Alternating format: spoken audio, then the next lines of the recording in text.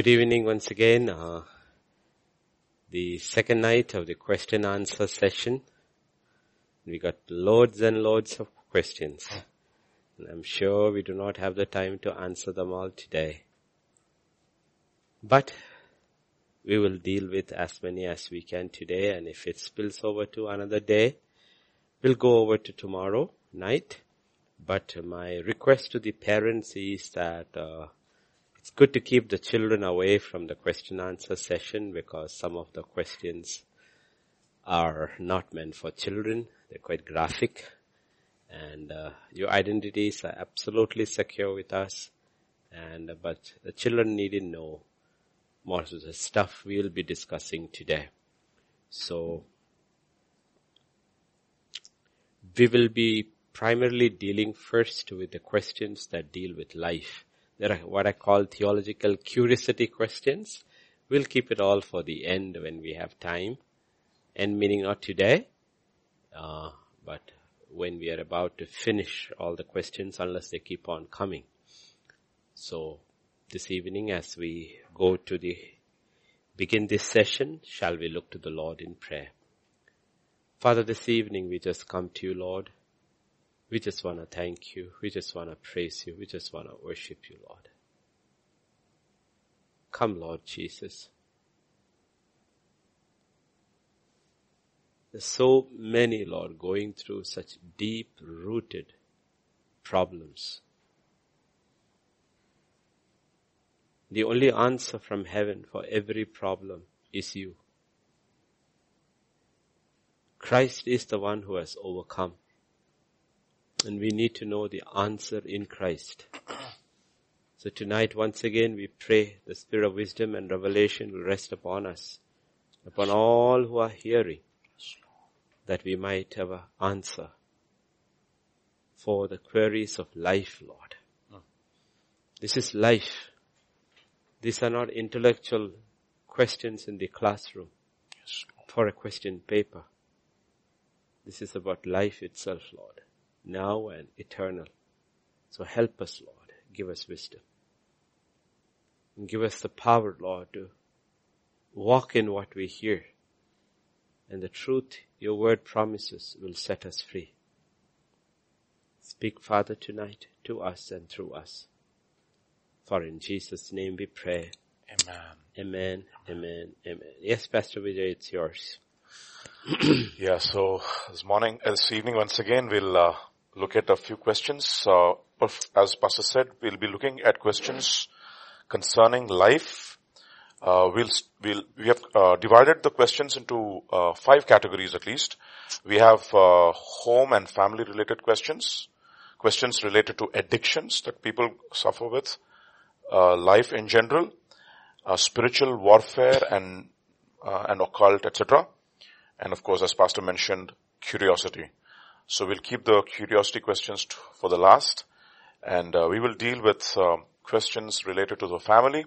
So before we go to the questions related to the family, one general question that I wanted to ask, Pastor, do you think that we are in the last of the last days? I think we are in the last of the last days. Because that is a question that one little one wanted to ask you, so I'll just get it out of the way. Last of the last days. Last days, yeah. But if a day is like 1,000 years. Okay, and a day has 24 hours. It's an hour maths. You divide 1,000 by 24, you get around 50 years? Approximately. No. Yeah, roughly. Yeah. Around, exactly. Around roughly 50 years. Oh, no, more than that. So 500 years. No, more 50 years. 1,000 divided by 50. 25. No, 24.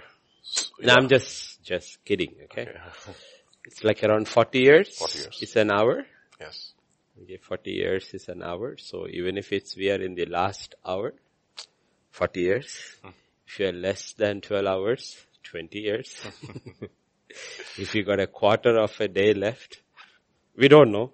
I'm not setting any time, but you look at everything, you know, it's all falling into place. But this is how every generation believed. But the issue is 2,000 years are up. The first day and the second day, Jesus said, this is what I will do. I will do my cures and I will do the deliverance. getting the body ready. On the third day, I shall be perfected. And Yes. the third day is almost here. So he can't go beyond the timeline he has set. So he set the timeline, and the day and the hour we do not know. It's the only issue is how do you calculate 2000 years from his birth or from his ministry or from his death? Can't be from his birth because it's already over. So it has to be kind of his death. Then we got roughly around 10 years, 12 years. We don't know. Okay, I'm not a prophet who's setting any times. I just look into the word. And we look at it, and he said you should be able to read the signs, and the signs are there all around.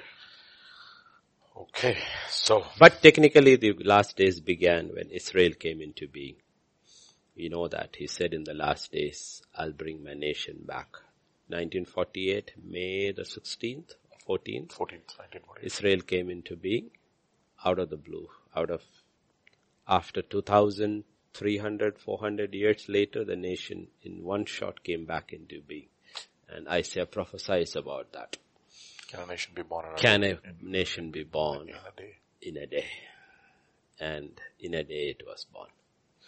The church is also a holy nation. In a day it was born. So we don't know how to read all these prophecies. But we'll stick to Israel. So 1948, the last days began. Okay, Pastor. So first question is a family related question. I thought that the family time and the time with kids and wife is very important. Very contrary, he says. Yeah, it's basically, I think the question is related to putting God first. I think that the confusion comes in when you read the scripture and when we read to you, teach you, because these are all new people who are in the Lord. And by the way, those who are here, we have questions from, again, all over the world. And some of them are from other religions who have come. So they have their struggles in understanding scripture when Jesus says, unless a man hates father and mother, wife and children, and it is like anathema, because you have been taught these are people you put up in your priority list. And that's not what Jesus meant. What Jesus meant is in your relationship in terms with God.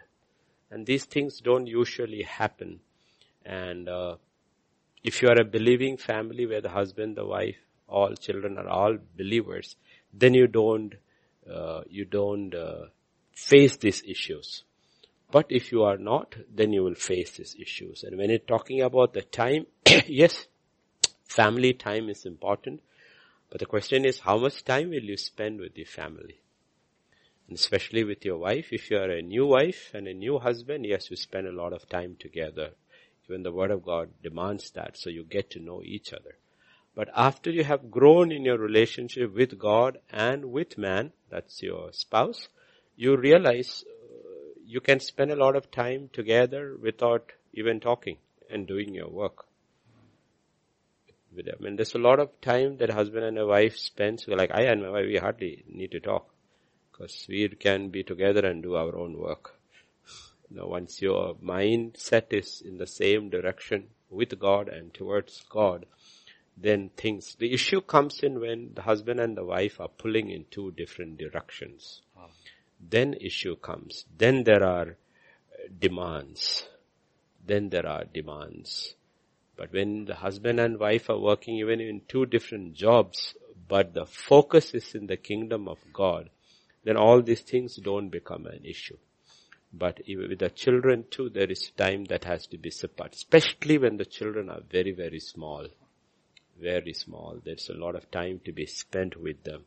Especially the mother, of course, is there, but I don't know whether today's mothers are there.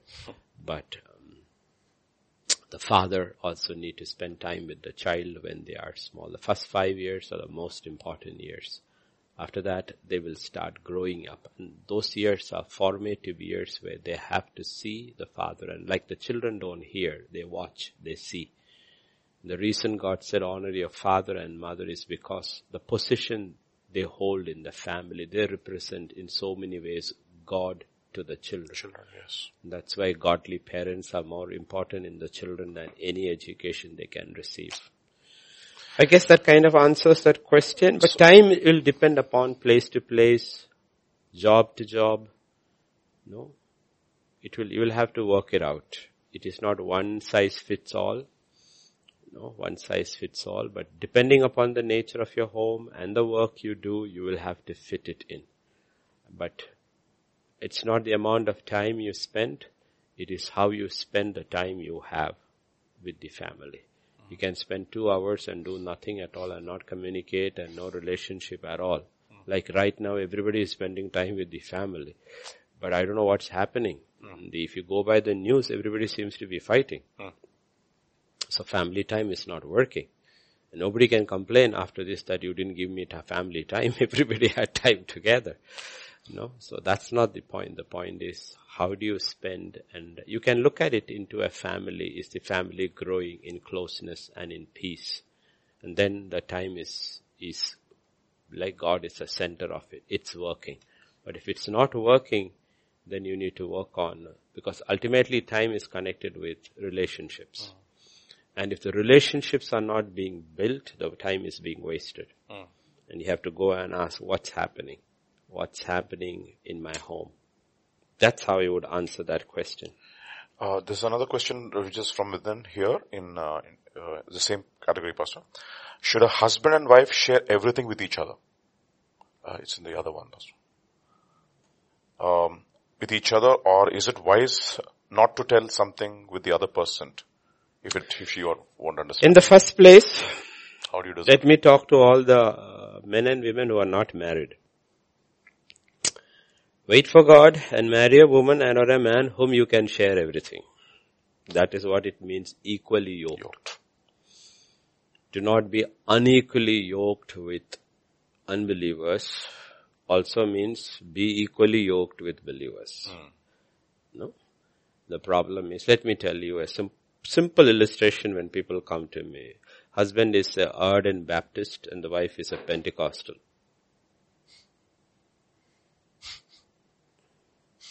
Problem to ho gaya. One speaks in the mother tongue, the other speaks in tongues. No, see, this is not about emotions. This is not. This is where in the Bible you will see when it's talking about Abraham choosing a bride for his son, he is looking for a bride that fits in with his son. Okay, that's a spiritual figure of it. So when young people in the church want to choose a bride, it is good to ask the spiritual parents, because they know and they will look at it and they will know and say, okay, you will. That doesn't mean you get married and everything falls into place. After that, the work begins. You are saved. Now the testing of faith and everything. But at least you know these, In the old days when parents look for girls for their sons or husbands for their daughters, they were very worldly wise. They may not have the spiritual thing, but and the first thing they looked was for security. And they checked the family out completely. Yes. They will send people check out the whole history. What is this family like? Are they alcoholics? Are they these things? Are this thing? They check it out. Why? Because they want to know which family is the girl going to get married to. They wanted that security part. And that's what parents, and we look first for spiritual security. Yes. Can have everything else and spiritually be totally unsecured. So we look at that. Then when we come to this, looks like the lady or the husband who wrote this is already married. So we have to make the best of a bad situation. The question is, there has to be discernment. You have a typical situation there like Abigail and Nabal. Abigail is a wise woman and Nabal is a fool. There's a spiritual tags given over there. But if you look at her wisdom, when there is a situation over there, she's actually racing to save her husband's life. Yes. Before he is killed. And when she comes back, she sees her husband is drunk. And she's wise. She uses discernment. So she doesn't sell anything to him, because there's no point in telling. And I wish lot of wives whom I have known over the years, sisters who had alcoholic husbands, had the simple wisdom of doing what Abigail did. talk to your husband in the morning when he's sober and quiet and say, do you know? Few people around the country, when they told me, I said, why don't you record a clip of your husband, how he talks and how he behaves when he is drunk and comes. In the morning, sit him down and when he's having his coffee and say, I want you to see this. This is who you are. That's when you need to talk. When they are drunk, don't talk. But usually they are raging, and when they come in and they start shouting, and before you know it's a fist fight and everything, and it continues and continues and continues. So you have to use discernment. You have to use discernment. I would say you should share, but you should share with discernment, whether it's a husband or a wife. Then again, you need to realize that let us put an example. Peter is in the police and his wife is a housewife. He's not married yet. Does he really want to know everything that happens in the police station? Why make her miserable? Absolutely. No. So those are things like Bible also says share things which are edifying. A lot of stuff you don't want to hear. Even when husbands who have having trouble in the office would just tell their wives, I'm going through something, just pray for me. That's enough. And that's all enough. She doesn't have to know all the details of it unless she has to keep. Every husband and every wife need to know their spouse, whether they can handle it or not. That is where scripture says, live with your spouse with understanding. With knowledge. Let us say my wife. My wife is there. She's spiritually very, very strong. But I don't tell her everything. Because she doesn't have to know. If I can handle it, why burden her? She's got too much stuff praying till late night. Why burden her unnecessarily? I can handle it on my own. She doesn't have to know about it.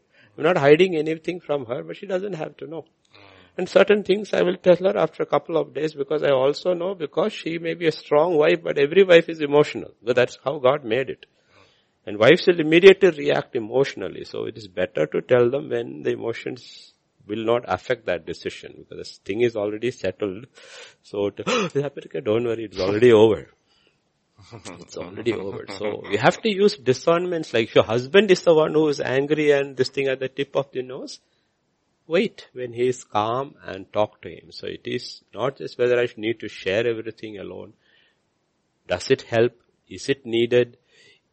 Does it edify? Does it edify? Let me tell you, you may find it very strange, but when I counsel people, I look at the whole picture. Like when, let us say, everywhere I go, I have people coming into my hotel rooms to talk. They want to know what do we do. And I tell them, you have to use wisdom in your situations.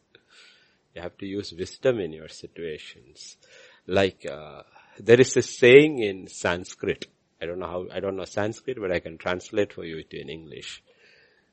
Whatever you say should be the truth, but you don't have to say all the truth. Okay? Because sometimes all the truth, all the details does not help. Let me give you examples of counseling so that you understand. Let us say a husband and a wife. The husband or the wife commits adultery. Now we are working on reconciliation. And the wife knows about it. It's a whole mess. And they come for counseling and they're talking about it. And we talk about genuine repentance and forgiveness and God can heal the wounds, everything. But let's say it's a husband who did it. And one of the things we will always tell the wife is, okay, it happened. Okay? Now he's remorseful, you have to put here the covenant, you put the family, everything first. But let me tell you one thing. Don't ask details. You don't want to know the details because the details will torment you. It's not help you at all in solving this problem. You don't want to know details. It happened. You know the big picture and that's it. You don't want to know the details. So the details will torment you. So don't ask for the details. Protect yourself and you also, if she asks, don't tell the details. In many cases, reconciliation couldn't take place. It's not because adultery took place. It's because the graphic details were demanded and the poor man or the poor woman thought, I have to be honest in this situation. But it didn't help.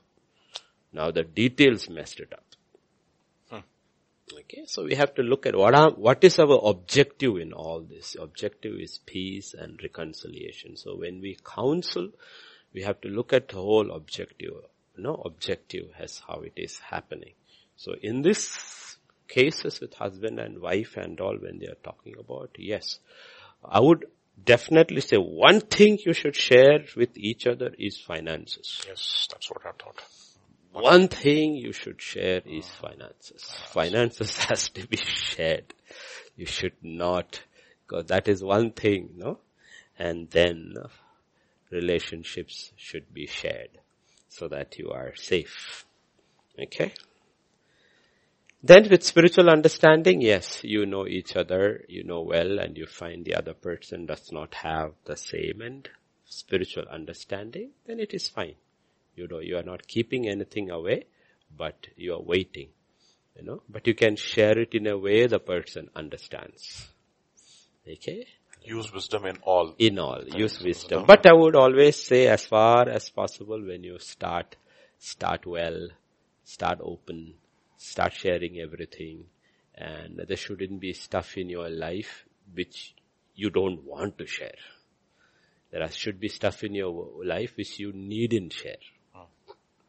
But there shouldn't be, as far as possible, avoid those pitfalls. I don't want my wife ever to know this. Now, I don't want my husband ever to know this. Avoid those pitfalls. Otherwise, it will bring torment in the long run. But there will be a lot of stuff which your wife or your husband need not know it. That is how I would say to move on with life. Pastor, can I just add one Please, thing? Yeah, go ahead. One of the things that I thought was, my personal experience too, is in order for the marriage to stay strong, it's very important for the husband and wife to be absolutely committed to a local church. Right, Pastor? Do you agree with that? Where they're constantly being fed the word? No. Because of I agree to that in a context that is like ours and all. But there are a lot of contexts of people who are listening, they have no church. If they go to church, they will die. They will die. So it is not possible. Like half the crowd who are listening doesn't even have a church. So they cannot go to a church. If they go to a church, they're looking for end of their life and married life. Everything is over. So we cannot. This is a ideal situation. But again, in an ideal situation, where do you find an ideal church? Where even the pastors are interested.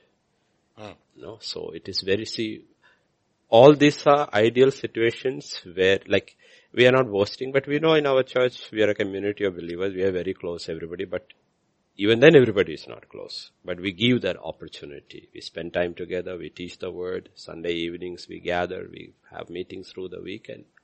That way everybody.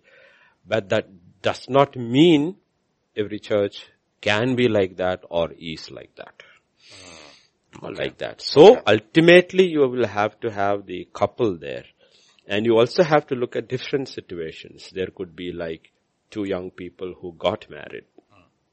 And they came through the same church. So it is easier to counsel them. Yes, that's right. Two people got married and came to the church. Then that is a different situation together.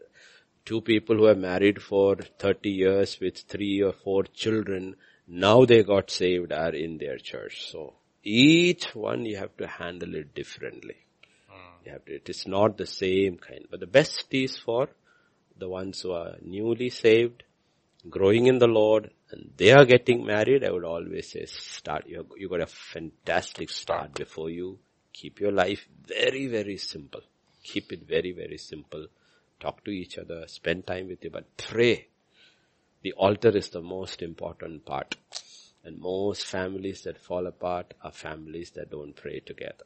A simple old saying, the family that prays together stays together. It stays together. It still works. That altar keeps the family together. Abraham had an altar, he had his family. Lot had no altar, he lost his family. As simple as that. Yes, Pastor Vijay. Alright, so we'll go back to the other question, which is on addictions, Pastor. It's a little graphic. Yeah, I hope children are not there. They wouldn't understand. I don't put anything, but it's very sad. It's a very sad. This question, Pastor. I'm talking from the abroad part. Oh, you're this going thing. back to Okay, your- you have the other one. Yes. Oh, we want to go there? You want to go there or you want to?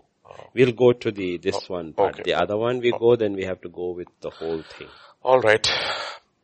Hello, Pastor.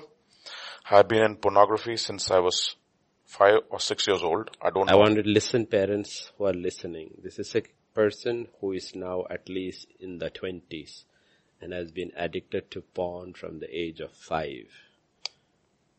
Age of 5. I don't know if it's a man or a woman. We do not know. But the thing at the age of 5. And we are talking about our children in the church who are all small.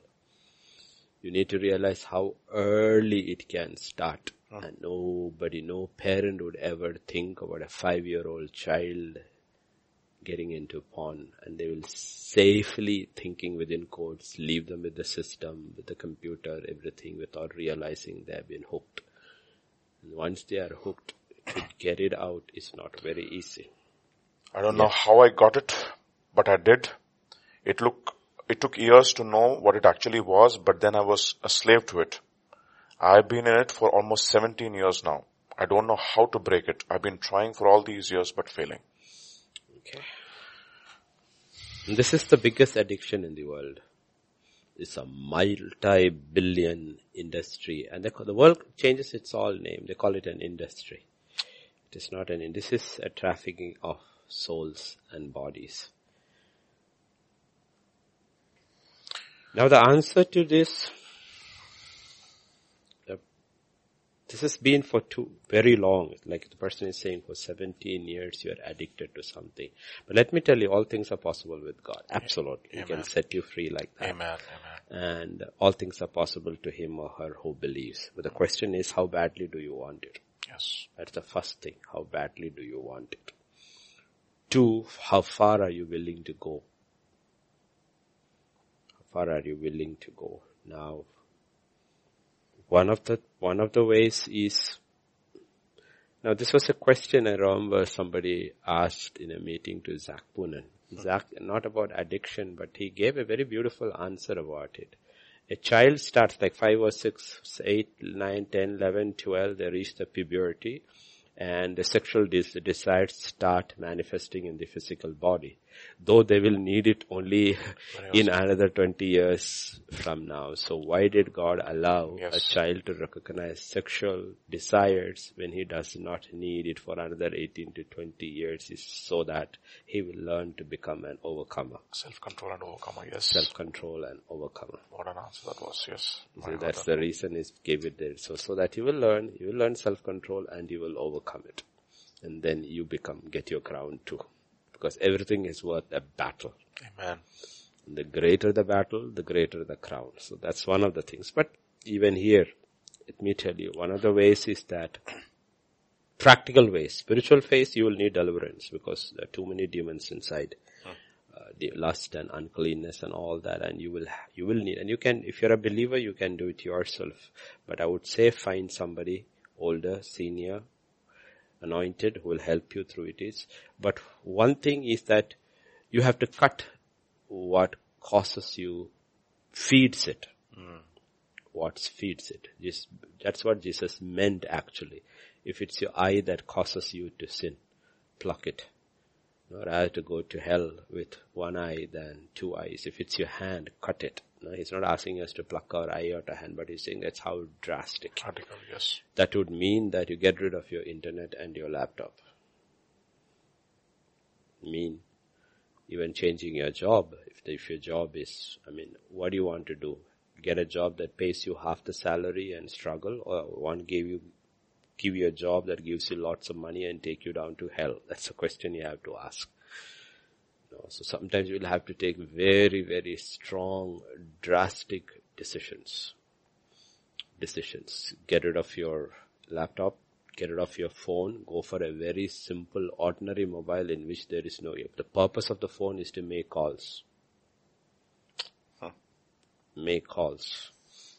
Because I know people who were once upon a time in the church and all who got addicted, got onto phone sex, lost all their money, 12 lakhs the girl took from Singapore or Hong Kong or something, wiped them out completely. When I told him, you're an idiot. I told you don't go this route. And for some season there is no contact at all. Then suddenly comes, Pastor, help me. What happened? No, I lost all my money. How did you lose your money? Then when you come to the story, this is how you lost your money. Okay, so people get into all kind of stuff but you should be willing to take it. You should be willing to take that drastic decision. Okay, the prayer is the main thing. God will deliver you, set you free, the demons will go but you also have to take that you don't go back that route. Connected with, that's what Zacchaeus did. His issue is stealing. He loves money. So he has to break that sin and that iniquity. In your case, you have to do both. What is that I am going to do? And I'm willing to go all the way. Find somebody, make myself accountable to that person. Yes, accountable. Okay, yes. accountable to that person. I pray you have a good church where the pastor will say, come and stay with me for 1 month, 30 days. I'm going to watch over you. I'm going to watch over you. You're going to have no system, nothing in my house. I'm going to watch over you, pray with you every day, confess, and you will be out. Yes. You will be out. Anybody can come. That's all the signs of Mary Magdalene, demon possessed, set free, proclaiming the gospel, declaring the Lord's resurrection to the apostles. All things are possible. But the question is, how far are you willing to go for your deliverance? And God will deliver you. Once you are set free, walk in your freedom. Amen. Mr. Vijay, if you want to add something there. Well, I couldn't say anything better than that, but yes. Accountability possibly is the most important thing. In these cases, especially with young people, you need accountability over there. You need somebody who will hold you and take you through that. You will need a person. And of course, we've also seen that these days it's so easy for children to get access to smartphones. I've seen it in my own, I don't want to mention names, but sometime back when I went to my relative's place sometime back, a small kid, he's a 1-year-old baby, and he was throwing a tantrum to eat his food. And the best way my parents have to do is to show them something on the computer or on the smartphone and feed the baby. And what they were showing was such a wild thing. I was shocked to see what was getting fed into the child when he was 1 year old.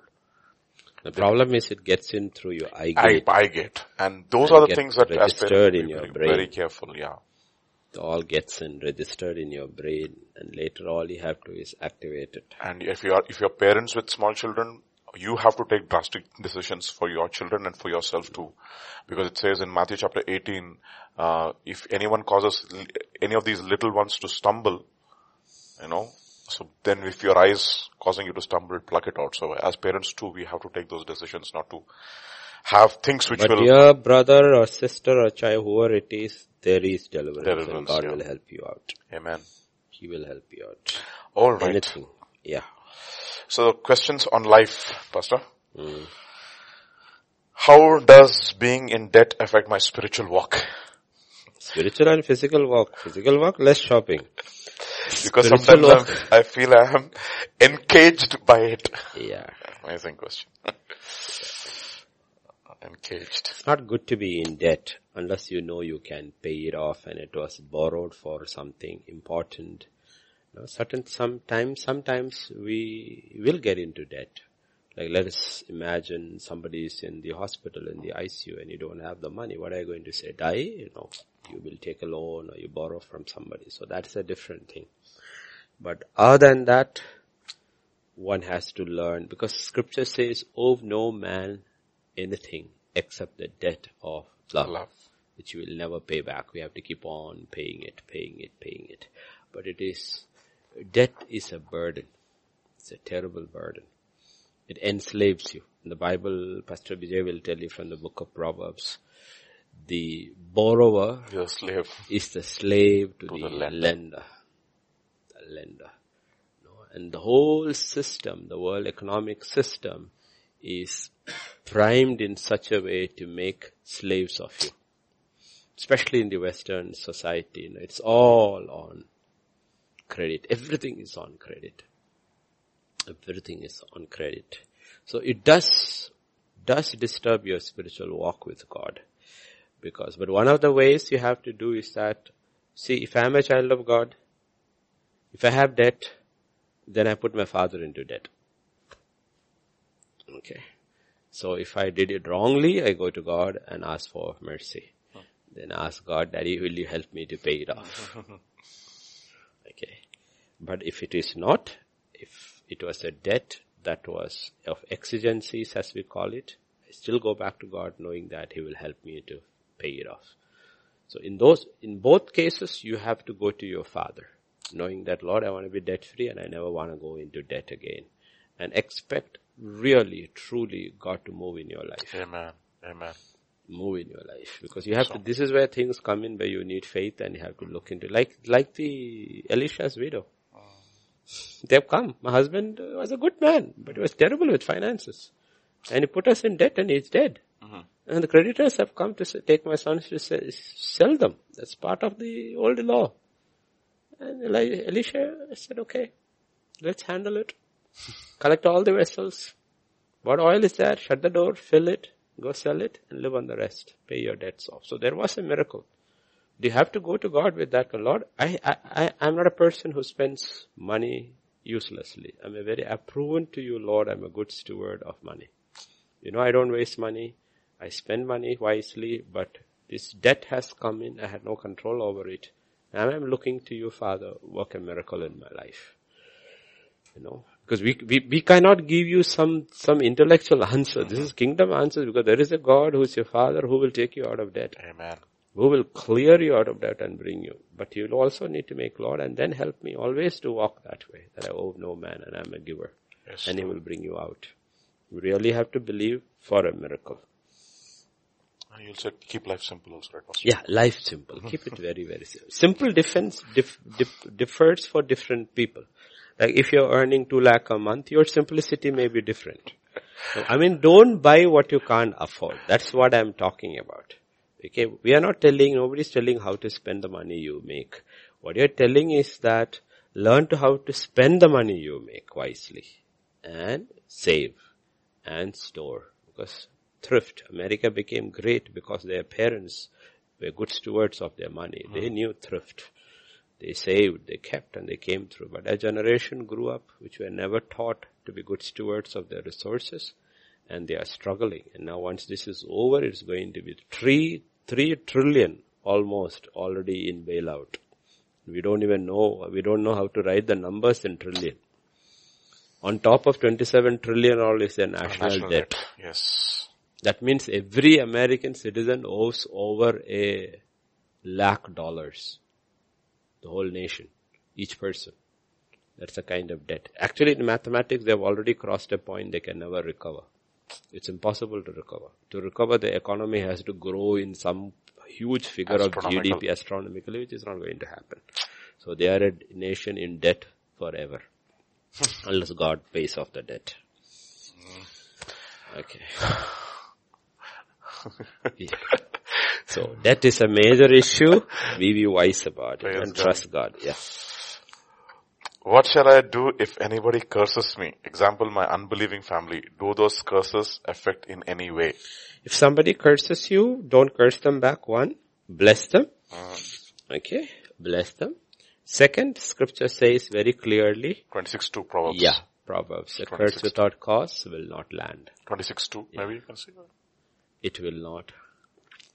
Like a flitting sparrow, like a flying swallow. So a curse without cause shall not alight. Okay, it shall not alight. So I would always say, believing people, stay under the blood, walk without unforgiveness. Okay, walk, and curses will not work. And always cancel it out. Okay, and be very careful if it's your unbelieving family, like a father or mother curses you, don't do spiritual warfare. I send it right back to you. Don't do it, please. That is for witchcraft wizards and all. Don't do it with your family. Just say that I bless you in return. God bless you. Every time if they do it in your hearing, always say, but I bless you back. Amen. Bless you, so that they'll stop. Okay. Yes. Women are generally very emotional. Not generally, they are emotional. Just kidding, okay? All the sisters. How do I not let my emotions rule over me? Sometimes it is really hard to control emotions. It's not about emotions ruling over you. It is what do you do is what is more important. You can let emotions rule over you, go to the bathroom, bedroom, cry your heart out and come back and do nothing about it. It's not, the ruling part is when you make decisions. Based on when you take actions based on emotions. That is when it gets dangerous. It's not emotion. So the ruling part has two things. No, women will cry. That's okay. Good for your eyes. Okay, that's okay. Cry it out. But don't make decisions based on emotions. Okay, that is like we keep saying over and over in our messages, emotions are good servants, but they are terrible, terrible masters. So if you are an emotional person and you are habit of taking hasty decisions based, when you are very emotional, be still. Make it a point, I will not make a decision. I will not make a decision when I am emotional. And you choose it. And if you are a person when you are emotional, you respond immediately, make it a decision one day at a time that I will not say anything for 5 minutes. And slowly you will realize you have control. And after some time the emotions will subside and you will realize it is good I didn't open my mouth. That's not a big thing at all. But usually what happens is it is not the issue that sets off the emotion, the reaction makes it worse. If you had not reacted, that issue would have just gone away. Like let us say it's a husband and a wife. He must have been just irritated by something that happened in the office and said something. If you had allowed it to pass, he would have forgotten it, you would have forgotten it because it had nothing to do with you or the home. But because you got hysterical and historical, now that issue is completely forgotten, some other issue has taken over now. Okay, that is why whether it is a man or a woman, it is good. Bible says, quick to listen, slow to speak, and even more slow to be angry. Okay, emotions are killers. Okay, and in everything emotions are killers. People get married in emotions. Marry in haste, repent in leisure. So all emotions can make all these judgments. That's why old days fathers made the decision. Because he knows this boy is being fed by his mother. He loves food too much. If I leave the decision to him, he will marry the cook. That is Isaac. Okay. He suddenly sees something spiritual in the cook because he loves food. No, it's good. I'll pick a wife for you. She'll be a good cook, but she'll be a fraying woman. Praise God. Okay. I'm just joking, Isaac. I know you can't hear me, but I'm just joking. So don't get mad at me when I come there, okay? Okay, yes. Pastor, this seems to be a theological question. I want to leave it now because, exactly. The theological question we will leave it now. And do you want to do the spiritual warfare? We can go to the other side also and look here. We will go to the other side. Other side. Because so we have another question on addiction. At the age of 10, I was abused. Then I kind of liked sex. Am I a sex addict?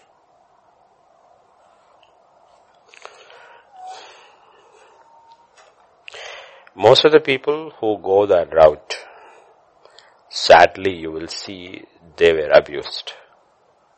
They were abused. Okay. And the sad part of it is they get abused when they are small. Usually by neighbors, older family members, cousins, both boys and girls. I'm telling you, when they are small, they get abused. And they get introduced to something which they should have never been introduced to. You know. And yet they have always been told by parents, society, everything, look, it's a taboo. Okay, so they always hide it and they go through guilt. Once the door is opened, the child does not come and open up with the parents.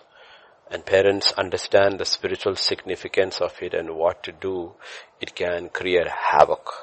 But if the parents know, it can be dealt with and it can be covered, the wound is healed and the child will grow normally. But in most cases, it does not happen. And the problem is with abuse is your mind is set in a way that automatically you will in your relationships look for somebody who abuses you. And that's why you see, especially in the West and all, so many married 2 times, 3 times, 4 times, and you will see the pattern is always the same. It's always, the men they marry are all abusers.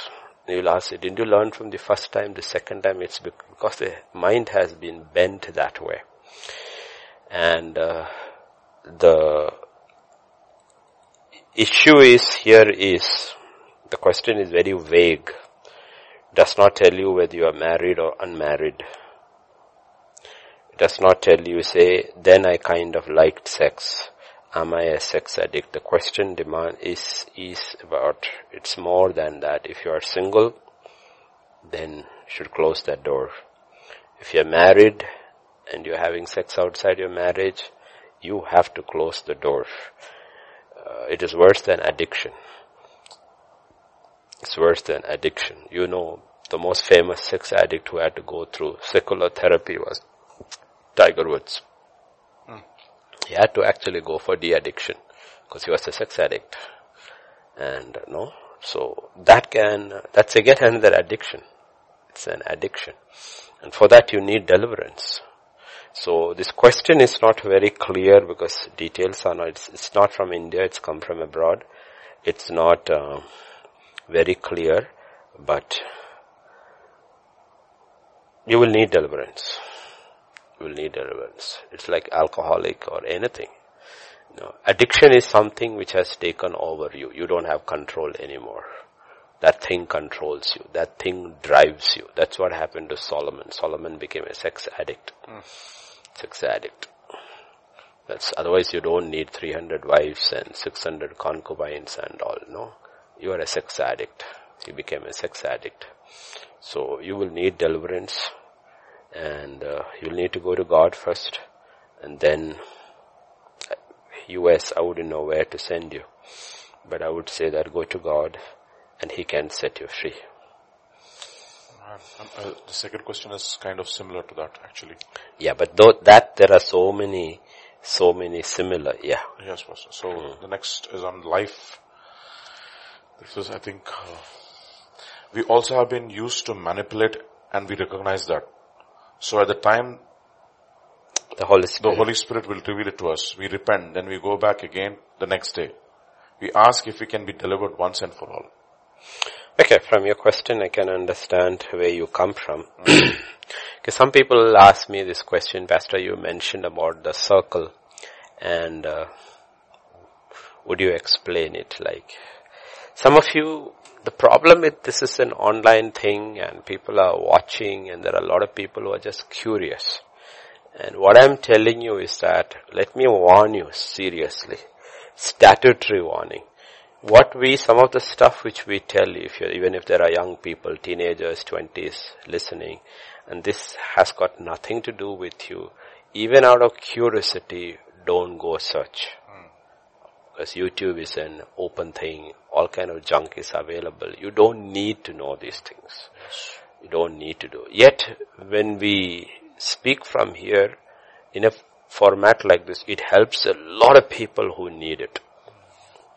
A lot of people gets delivered because they cannot go to anybody. They cannot speak about these things to anybody. Okay? Because when we talk about we talk about the circle, we are talking about Freemasonry. There are different levels of Freemasonry, of which one level looks simple with all the uniform and all that junk. But down the ages, that has never been what Freemasonry is. And they control the whole system. They control the whole system. Everywhere they control. And it is demonic. It is occult. They have drugs. They have sex. And they have mind blinding. Their minds are manipulated. Now if you look at what they are all going through, many of them going through, and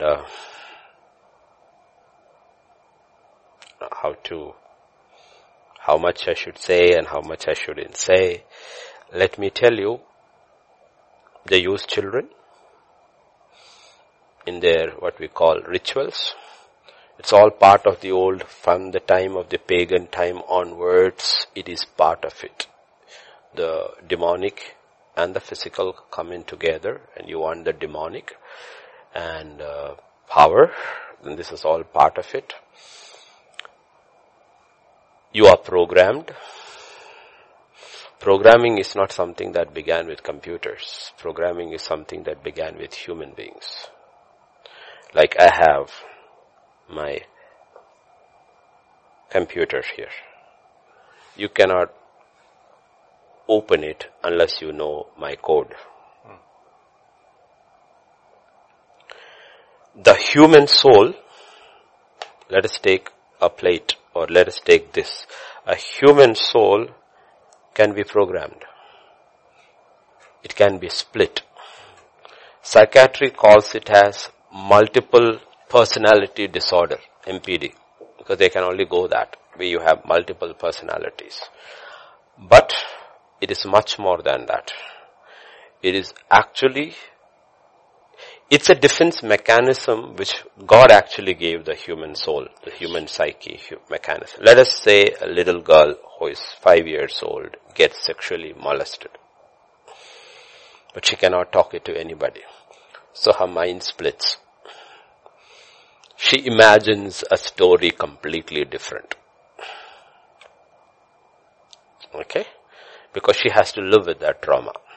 This is how your mind is trying to handle the trauma, because there is nobody there to help you through it. So the mind splits.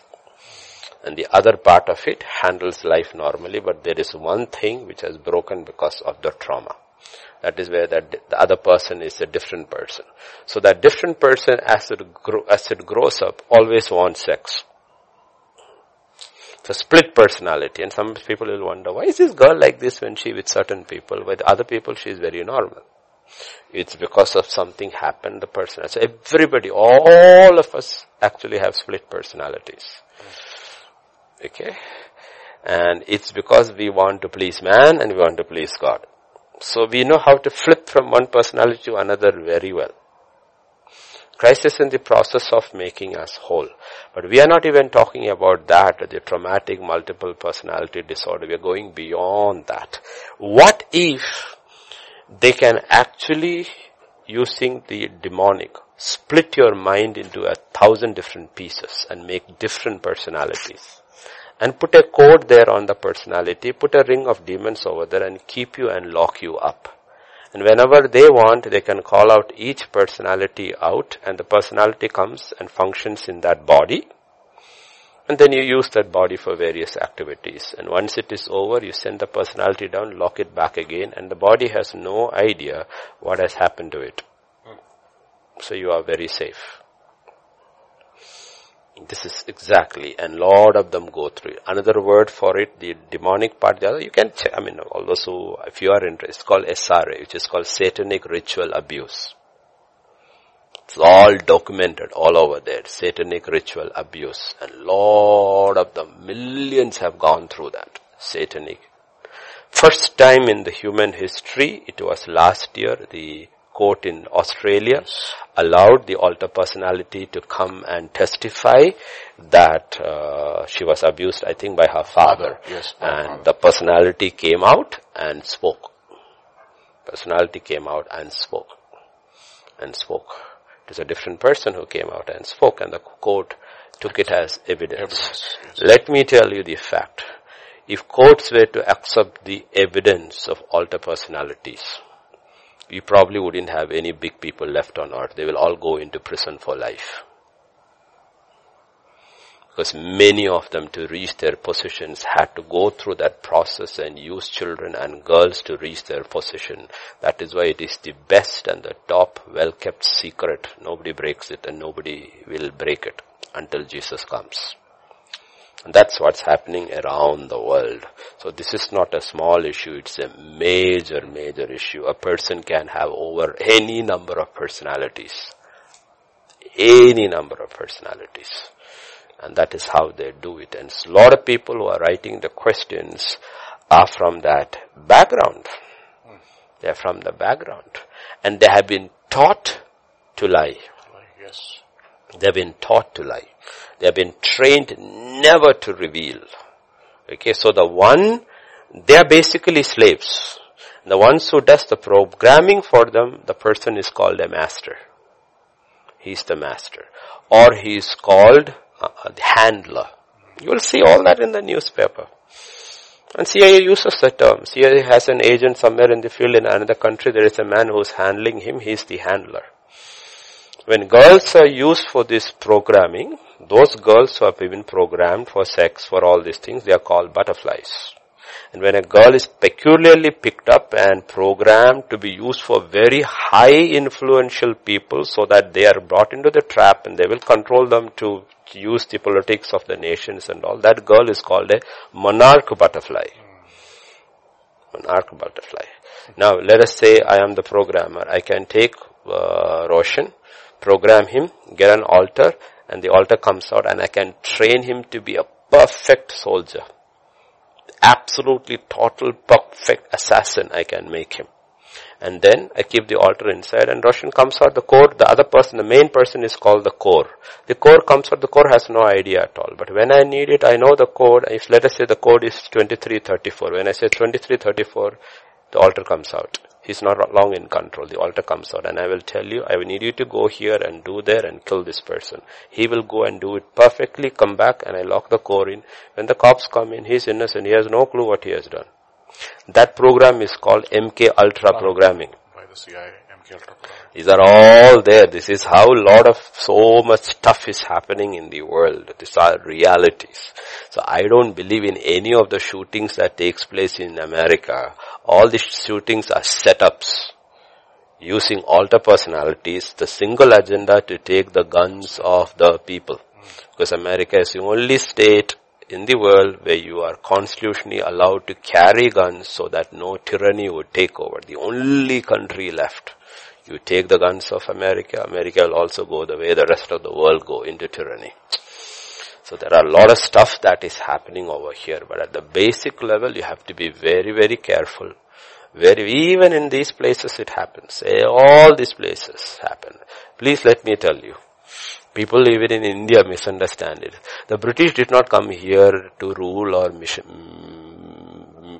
came as missionaries or anything. The East India Company came here to make money. And they were all Freemasons. You look in any Indian city, there are lodges there. Lodges from those days. The first set of people, when they came in and when they started leaving and all that time, were all the Christians who got into it. Then all the others got into it. A lot of children are struggling because their parents were Freemasons. A lot of children in today's world are struggling because their parents were Freemasons. And not only that, when those children were small, they were taken to the lodge. The father may not be aware of it because the father's altar could have come and taken the child. And Lord, why are all the marriages messed up? Everybody in this thing, it's because of Freemasonry. And people do not realize how prevalent, because the best kept secret in the world. Best kept secret. And if a man has gone over, he will never tell it to his wife, because can't tell her what all he did over there, with how many women he did stuff over there, the rituals and all the stuff that happened over there. They will not talk about it. So a lot of people need deliverance. And to such people who are hearing, I will tell you, God will show you mercy. Really show you mercy. He will not judge by what he hears or what he sees. I know what I am talking about.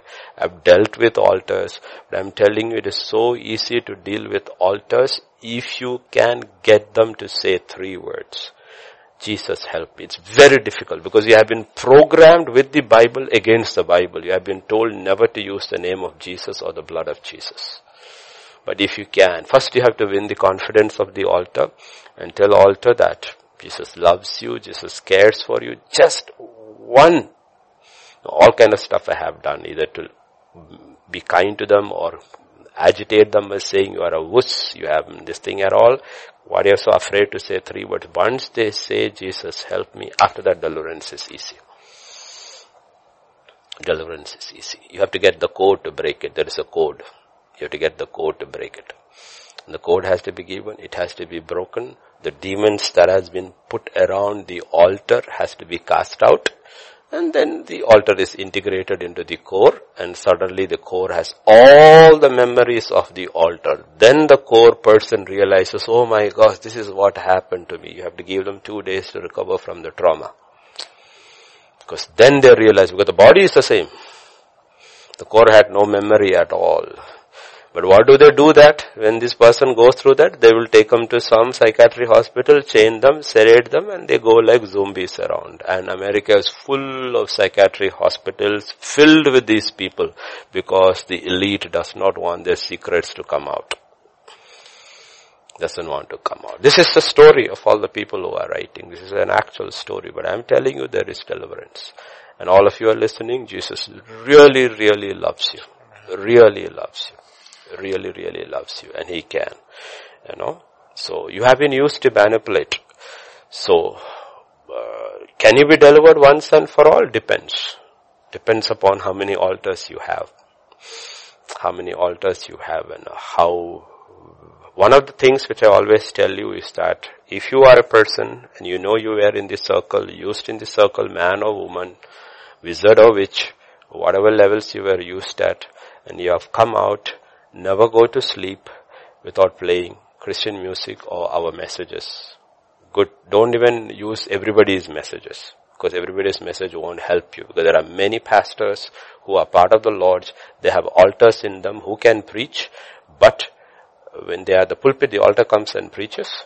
After that, the altar goes in and the other person manifests. So you listen to them. They are already under the power of witchcraft. It won't help you. It will agitate you.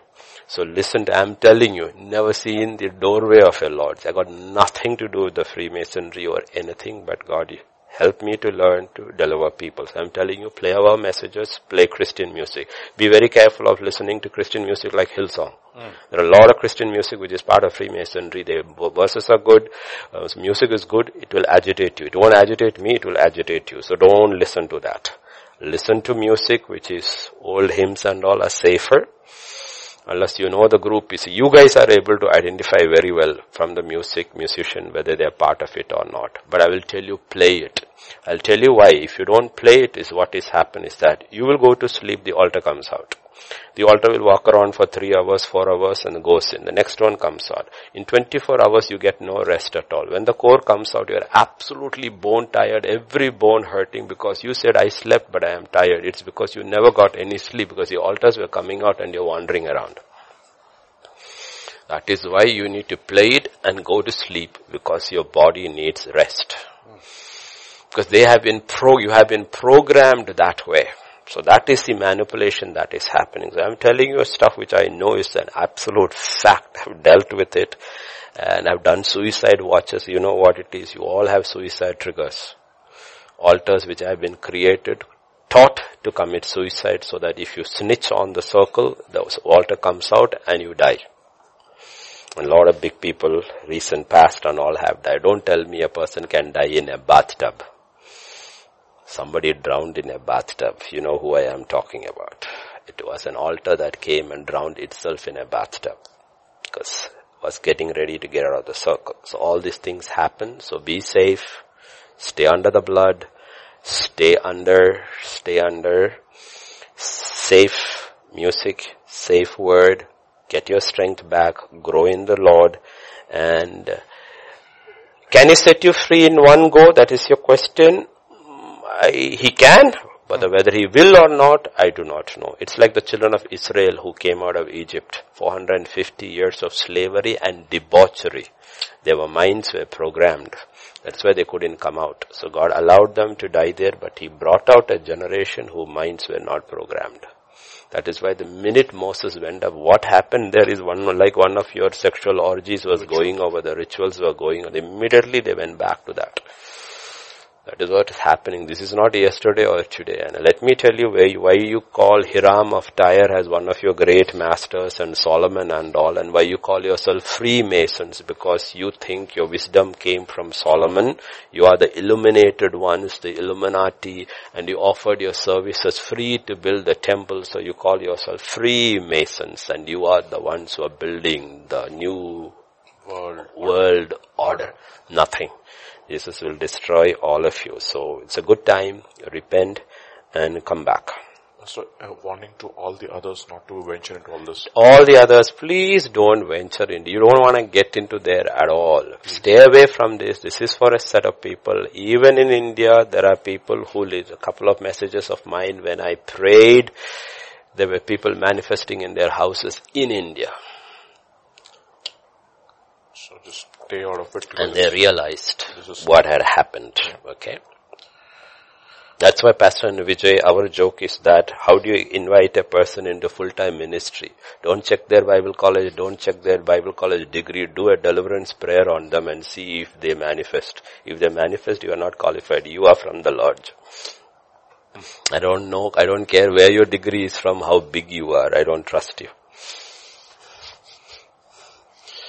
Oh, yes. All right. So, this is again, huge accountability issues they have. Yeah, that is their major issue. So we don't have to deal with that right now, Pastor. Yeah, I understand your issues with accountability. When we pray, when we preach and all, we are talking about a normal format with a normal, good believing church with good godly leadership. We are talking about that. Who will, no? We are not talking in your case. In your case, you cannot have accountability at all because you don't know who will snitch on you. Even if the person to whom you are very close is nice, may have an altar inside who will snitch you. So you cannot have that. You have to go by how you are. And, yes. Okay, Pastor, next page. I think they're all similar questions, so I think you would have answered most of them. Question number 7. How do you balance out your life? Hate mother, father, and self. Now this, if I'm right, is from a Muslim background person. Please don't misunderstand when God talks about hate. He did not mean hate your mother or father or anything, but he's talking about not loving your family more than God. That's what he is talking about. He's not only, God never will ask you, the same God who told you to honor your father and mother is not asking you to hate them. He says, but in comparison to your love for your God, it should feel like this is nothing. Because everything is temporal on earth. Like the greatest relationship a person has is with his father and mother when you're born, growing up, and after that when you get married is your spouse. But this is also temporal. You have an eternal father and you have a temporal father. You have a temporal spouse and you have an eternal spouse. So when you have to choose between these two is all God is talking about. Otherwise, no. And even when you love God with all your heart, all your might, all your strength, you are nicer and kinder to your parents. Yes. Okay, you will not budge on things which are connected with truth, but you don't become nasty to them. Yes. Okay, Pastor. Next page is... Page 8, you answer, Pastor Vijay, good evening to you. Let me read that question. Pastor Vijay, good evening to you. We would like you to answer this question. You to answer. When you study the book of Proverbs, are you convicted of what Proverbs say? Also the book of Ecclesiastes is very depressing as well. How are you able to teach the book of Proverbs and yet not get mad at yourself for missing the mark? Also you keep saying your degrees are a waste. It means nothing in heaven. But don't you think it has helped you put things into perspective after all the hours of lab work? One of my friends is a prof too. He has done robotics as well, and he says he's amazed how you talk about your education being a waste of time. He has a hard time when you say it. By the way, he too was in a very large university. He would rather stay anonymous. He has heard of your university. He checked you out online. Knows a few of them from California as well. But he wants to hear from you and not PJ. Sorry, it's yours. So, first of all, about the Proverbs part, just not the book of Proverbs, every part of the Bible, when I read it, it convicts me. And especially when you know the reality of the word and how much God requires from you, you always come short. Now, having said that, it is only conviction. God is there to help us to reach up to the standards of what He has asked us to live up to, because that is what salvation is all about, like we keep hearing, there is a salvation of the spirit and a salvation of the soul. So the second part is the salvation of the soul. Once you're born again into the kingdom in the spirit, and we constantly keep renewed in the, be renewed in the mind, and over a period of time, gradually we'll be able to live up to the standards that God wants us to live up to. Okay, and coming to my, the second part about my lab. Okay, let me just put this in perspective. Yes, I understand where you're coming from. Now, I'm saying all those things after I have come into the ministry. When I look at the eternal part, I see that is more important than the temporal part. Now, it does not mean that you should not pursue what God wants you to pursue. Okay? And does not mean that you should not work hard. Does not mean that you are not going to do the best that you can in whatever field you are in. No. But the thing is, in every situation, are we putting God first is the point.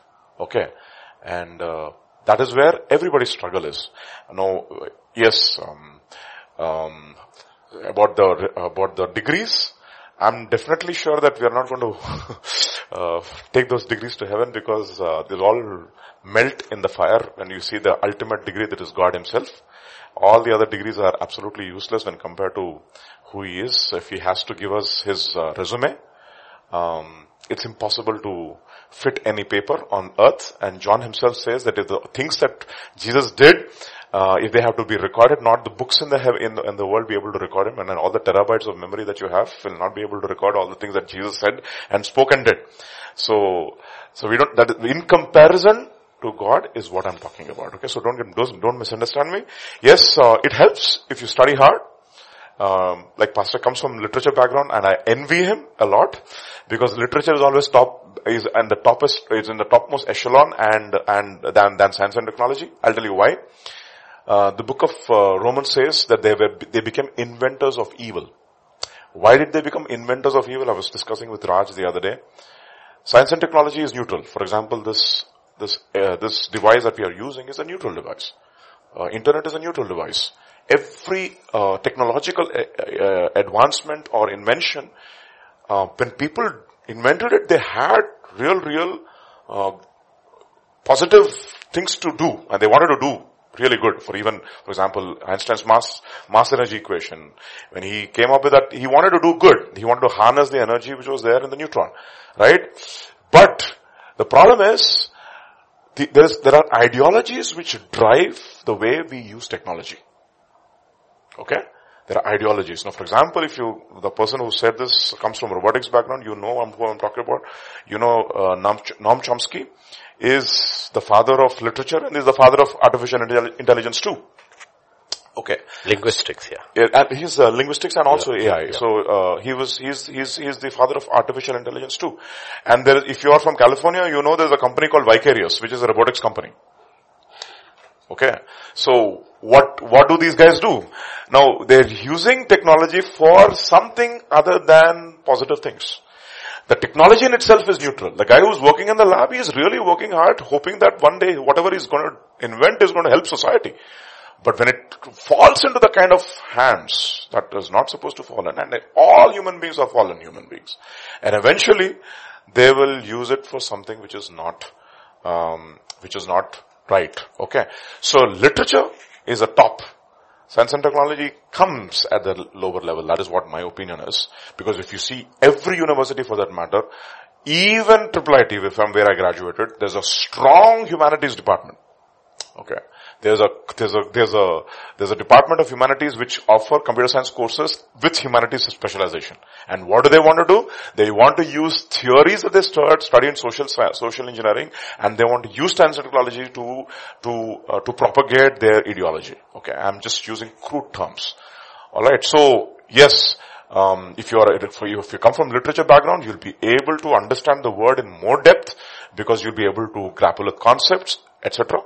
And if you also come from science and technology background, you have trained yourself to study hard and work hard and not give up on certain things. Those trainings are good. But is God is able to circumvent all that and help and give you supernaturally abilities? Absolutely.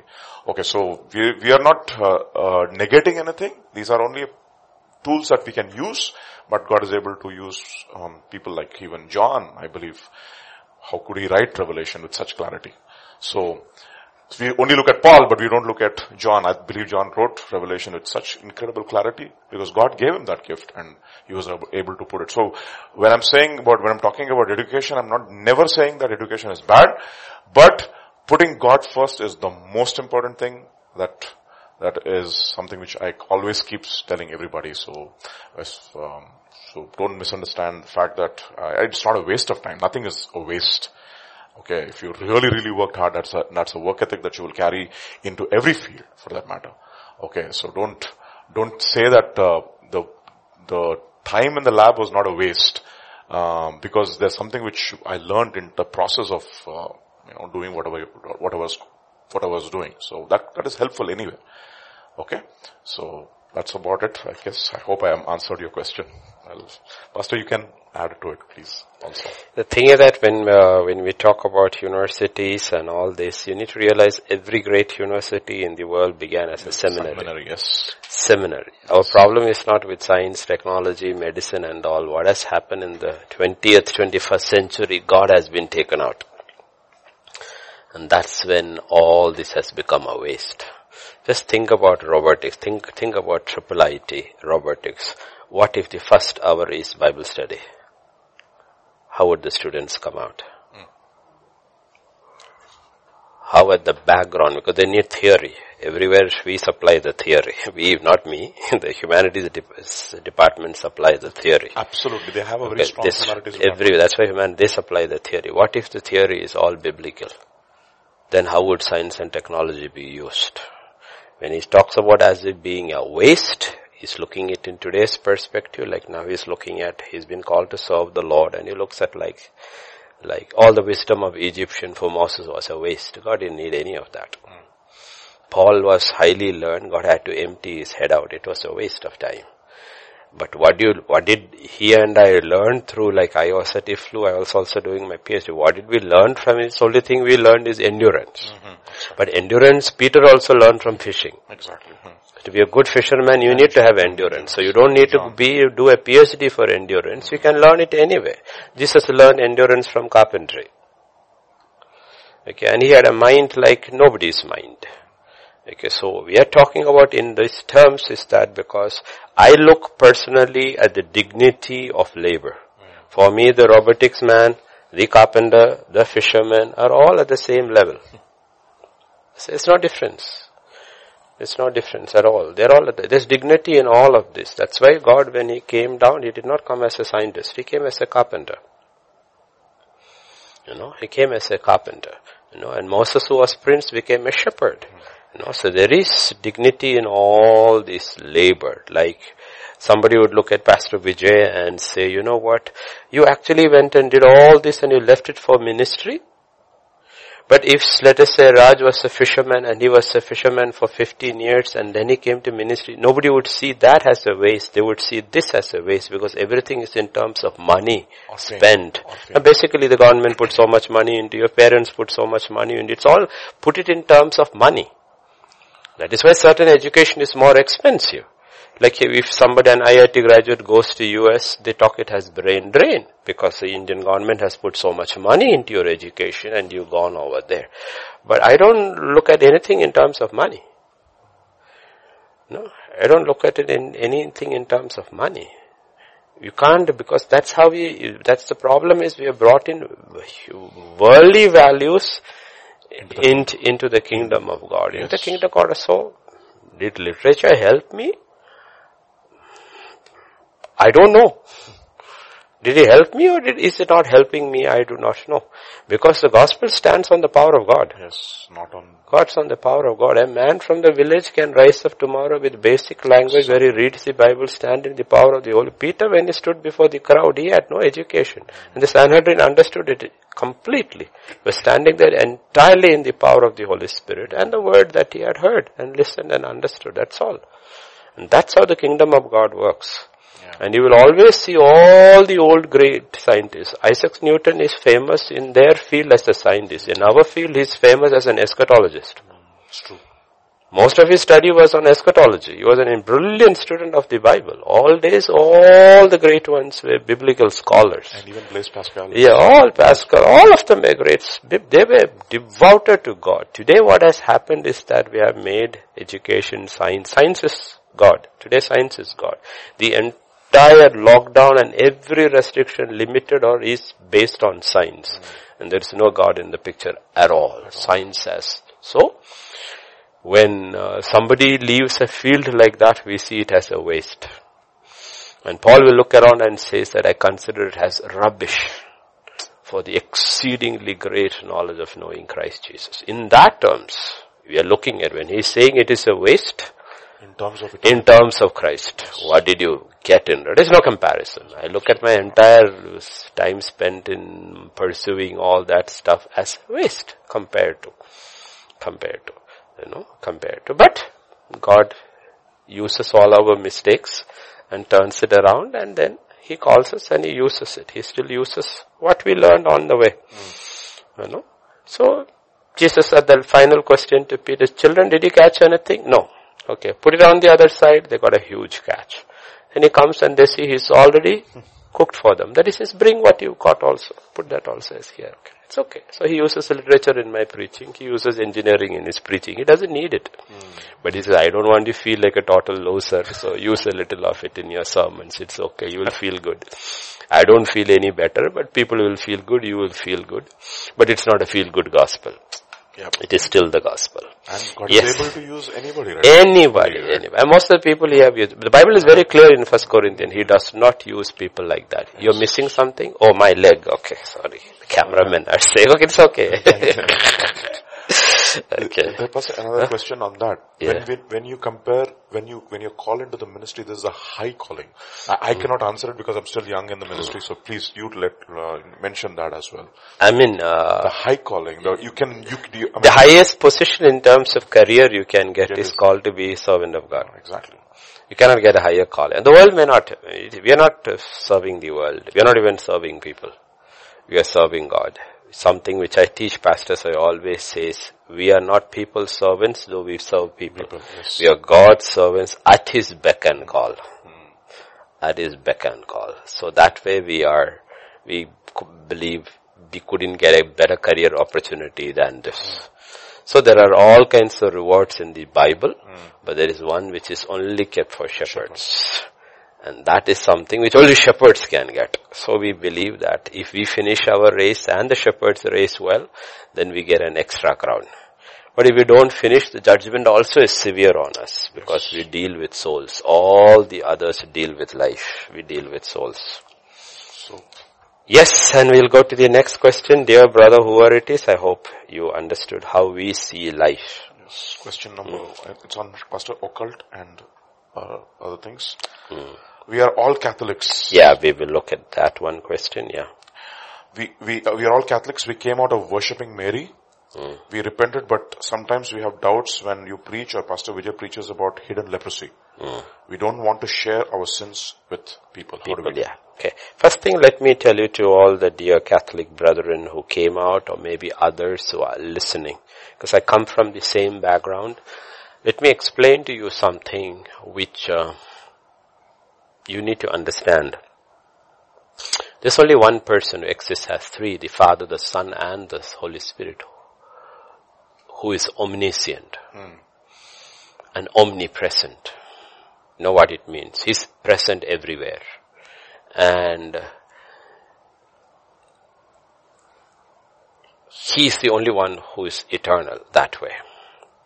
So one of the fundamental questions you need to ask is, I can pray from here, somebody can pray from New York, another from Australia, another from China, all around the world. 1 billion people can pray at the same time and God can hear all of them at the same time and answer them individually. That's because He is God and only God can do that, not even Satan. Satan can be only at one place at a time. Amen. That's why he needs all these billions of demons to report to him. God doesn't need anybody to report to him. But He is God. So my question to you, basically if you're from a Catholic background, is this. Let us say Appu is sitting in Hyderabad and praying to Mary. And somebody else is in from Warangal and praying to Mary. And somebody else is in Delhi and praying to Mary. 1 billion Catholics are praying to Mary. And if she can hear, then she is God. And she is not God. She is not God. These are fundamental things which Christians need to understand. There's only one God. There's nobody other than, even Gabriel, Michael cannot hear what everybody says. They don't have that. That's only God. Only God. So Mary cannot hear anybody. Because she's not divine. She's not divine. So praying to saints, again, does not work. First place, we do not know whether they can hear or not. Second thing, even if a saint can hear, he can only hear one person. And that too God has to allow. No. So this is a fundamental things which people do not use their logic and think, hey, wait a second. If St. Jude can hear 1,000 people, then he must be like God. But we are not God and they are not God. We are limited even in our soulish. After we die, even in that body, we still are limited. There's only one who is God, who can be everywhere at the same time and hear everybody. That is God. Amen. It is God. And these are fundamental things which you need to understand. The total blindness that has happened over a church, and they don't even realize how it is happening. And then we repent, but sometimes we have doubts. When we're talking about hidden leprosy, we're talking about sins which we are not. God doesn't reveal all the sin. This is on the road to sanctification. Yes. Road to sanctification. Let me tell you now, it's interesting here. No? Let me tell you about a great, I won't use great with men, man of God who was being interviewed by the TV crew. What happened is that his wife cleaned up everything, vacuumed everything, all this fine, until the TV crew came. When the TV crew came and they put their lights on, suddenly she could see a lot of stuff she had missed. Because their lights are different, right? The brighter the light, the more dirt you see. So sanctification is a process where a child of God is walking into the light. The light is not the same. You're walking more and more into the light. So as you walk more into the light, God starts showing you things which you didn't see earlier. So that is where repentance is a continuous process only for those who are walking in the light. And God is light. Unapproachable light. Okay, and it gets brighter and brighter and brighter and brighter and brighter and brighter. It's a spiritual reality. You know, when Jesus appeared to Saul of Tarsus, he was blinded for 3 days. And something like scales had to fall from his eyes. God had to protect his actual physical eyes. He was blinded. And people always say that he couldn't see properly. You know, because of that. So this is what we are talking about. So you don't have to share your sins with people. You have to share it with God. You have to repent before God. You don't have to. No, it all depends. We don't have a fixed pattern like that. But God will show you, you repent, forsake, and keep moving on. And He will keep on showing you. Don't get discouraged by it. That's why in James, can I have that verse? James chapter 4. Draw near to God and He will draw near to 7 onwards. Drawing is walking towards God, and what happens? Draw near to God. He will draw near to you. Look at Him immediately. Draw near to God. First God drew near to me. He saved me. Now I am asked to take a step every day. When I draw near to God, He draws near to me. First thing, cleanse your hands, you sinners. Now, am I not already cleansed? God said, yes, but I didn't show you. A lot of stuff still. Let me honestly ask you, how many of us really knew how to wash hands before this virus came? None of us. None of us knew. We were all happy with the way we washed our hands and we thought our hands were clean until they started showing all these graphic pictures and we realized, my gosh, I'm almost 55 years old and I didn't know how to wash hands. Okay, in the same way when you draw near to God, God says, cleanse your hand, you sinners, purify your hearts. Your heart, your mind, your work, everything, double-minded. So God takes you through this process. That's what it is talking about. And God will. And it's a continuous process, never stop until it is over. Okay, question? So, we don't understand how how come we can be forgiven when we have done a lot of damage to people? How is it possible to get rid of guilt? First, I know again this is from the circle. I know the damage you have done is, if it weren't for God, unpardonable. I don't want to tell stuff on this because it's very dangerous. Because we are not even talking about small things, we are talking about blood on your hands. Many of you. God has forgiven you. You have done a lot of damage, unbelievable damage. The world is what it is now, honestly, because of the circle. But you were also in so many ways innocent. You were probably programmed right from childhood. But how do you get rid of the guilt, shame and not be condemned? Is believe what God says. He took your shame upon himself. He took your guilt, he took your shame, and he took your condemnation. The only thing possible is that when you read the word of God, you have to believe the word of God. There is nothing. When you put a feeling or even you are thinking about the word of God, it has become an idol. God has said very clearly in Psalm 138 verse 2, I have exalted or magnified my word above all my name. So when the Holy Spirit shows you that you are forgiven, then you are free from condemnation. You have to open your mouth and say it. I am not condemned. Because ultimately, like all those who are in US, you know that if you are in prison, if you've been sentenced for a federal crime, and you've been sentenced, if my understanding of your law is right, you can never get a federal job again. Unless one condition, that is a presidential pardon. Yes. If you get a presidential pardon, that means your slate is cleared. Your record is impunged. If I'm right, that's a legal term. It's impunged. It is taken off. So you are like as if you never did anything. That is what justification means. You know, justification is all, because today we have computer. Justification is it's a computer, actually it's a term. Because when you align both sides of what you have typed out, when you put justify, both sides come straight. So that is what God is doing. He is aligning your life with His life. And you are saying that just as if you never sinned. So you have to take God at His word. You have to take God at His word. You are free. You are guilt free. You are shame free. You are free from condemnation. You do not have to walk in it. But God will tell you to make restoration. However, He tells you, in your case, I will never tell you how to do it because it's not possible for you to do it. So let God tell you. God tell you how to make restitution. He will tell you how to make restitution. And let me tell you, for all those people who have come from the circle, one of the things they have done well with you is that they programmed you with incredible discipline. Unbelievably disciplined you are, because they needed that discipline in you to do their dirty job. But if you turn your discipline onto the other side, hallelujah, and use it you will never get people as disciplined as those who were in the circle all their life. They're unbelievably disciplined, because that's how you were programmed. Now take that discipline and turn it around for God. Turn it around for God.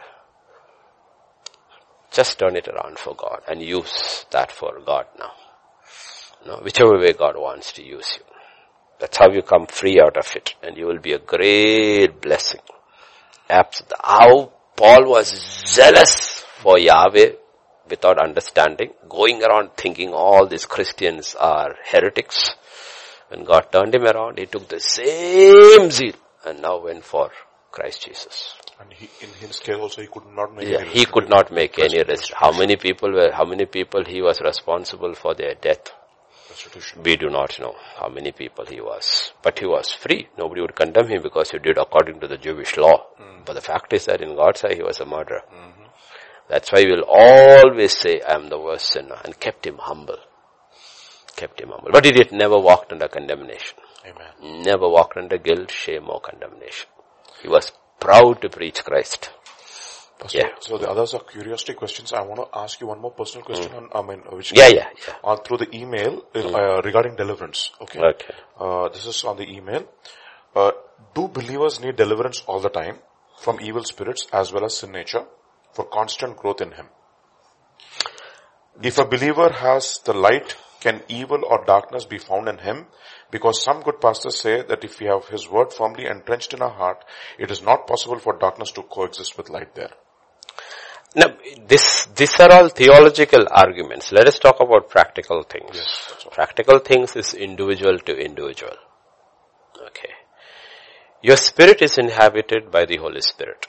Then you have the soul, where you have the mind, where you have strongholds, which is demonic. Then you have the body, where the flesh can be inhabited by the demonic. Let's be clear about it. Let's be because these are realms. If the Satan can be in the entire second realm, though God is in the third realm, okay, third realm, then the Holy Spirit is in your spirit, and you have your soul, and a man in the soul can have a very demonic stronghold. He can be actually having and be crippled by fear. Maybe a very fearful person. And fear is a stronghold. It is a spirit of fear. It is a spirit of fear. And it's not on his body. It's in his mind. Okay, so you can have demonic and you can walk free from it also. Completely can you walk in free? Yes, you look at Jesus, yes. But was Paul free? No, he wasn't. God allowed the demonic to attack him. Kept him like that. Why? Because of the exceedingly great revelation. God says, you know what? You will become proud. That is the worst thing that can happen to anybody. If there is one thing God hates most, it is pride. Yes. He doesn't hate anything more than pride. No? So to keep him humble, He allowed. And He says a messenger of Satan. What is a messenger of Satan? It is demonic. And He's not giving him daily deliverance. He's not giving him like permanent deliverance. He says, each day you will live by my grace. I'll give you the grace. And it's very humiliating for him. His ministry is working. Demons are fleeing left, right and center. Everyone will flee before him, but this fellow doesn't leave him.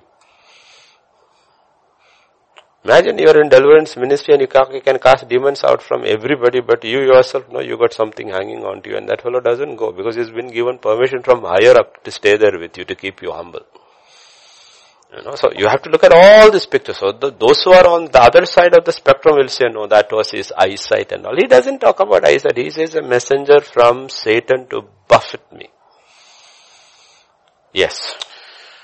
Pastor, another very... we'll take one more question. Last question, Pastor. And then tomorrow we'll come back again. There are lots of questions, okay? Okay, this is again which came on the email. I'm actually only choosing one at random. My husband abuses me verbally and before physically as well. Now only verbally. I have prayed a lot and it comes back. It's like a cycle and I'm unable to break it.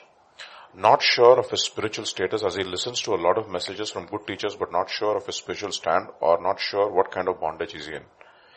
He's not willing to come for counseling. What should I do? Pray. I'm honestly telling you like this, in these cases, because we do not know who you are, we are not there able to help you, but all I can give you as counsel is go to 1 Peter chapter 3 and verse 1 onwards. Sammy, 1 Peter chapter 3, verse 1 onwards. Caught Sammy off guard. Chapter 3. Verse 1 onwards, Sammy. Okay. This is scripture. I didn't write it, so don't get mad with me. This is what God said. Wives, likewise be submissive to your own husbands, that even if some do not obey the word, they without a word may be won by the conduct of their wives. Now, this is, okay, yeah. Well, let's stick to verse 1. 1 is actually enough. The rest they can read on their own. Even if some do not obey the word, your husband does not obey the word. Okay?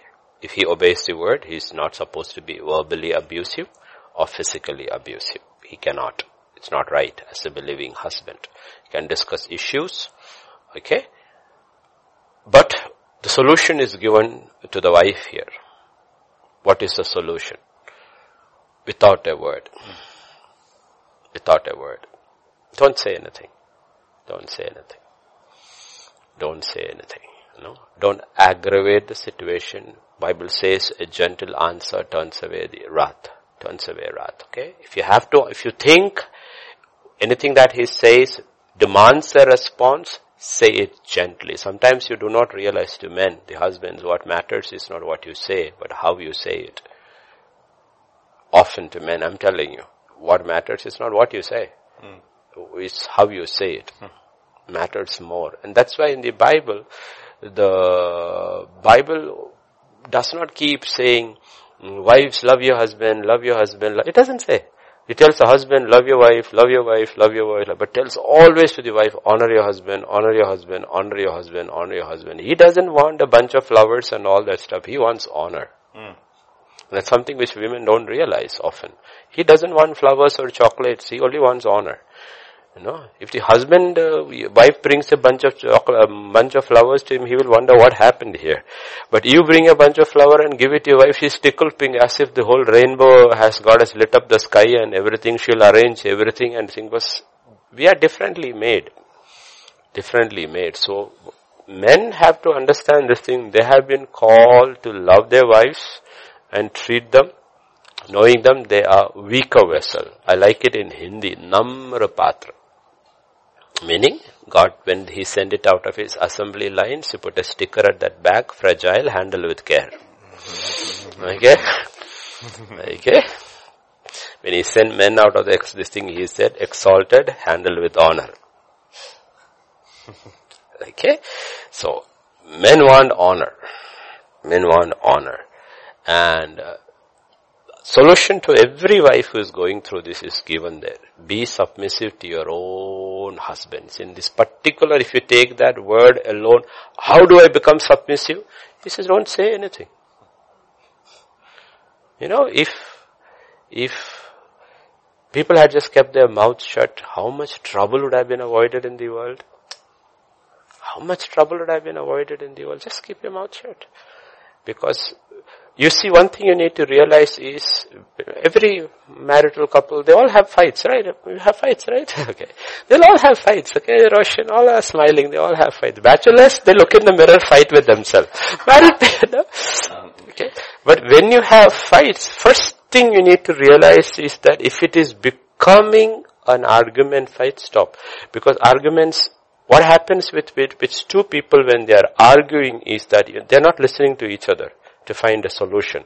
They are trying to listen to each other to get a response to your argument. And no, in a family fight, nobody wins an argument. Both loses. Amen. Both loses. That's why when apologetics becomes arguments, walk away. Okay? When even in your secular spaces, when they want to they will come to you thinking they want apologetics. Be very careful. If it's an argument, walk away. Because that man who is arguing will never get converted. The one who is only openly searching, with him you can have a discussion.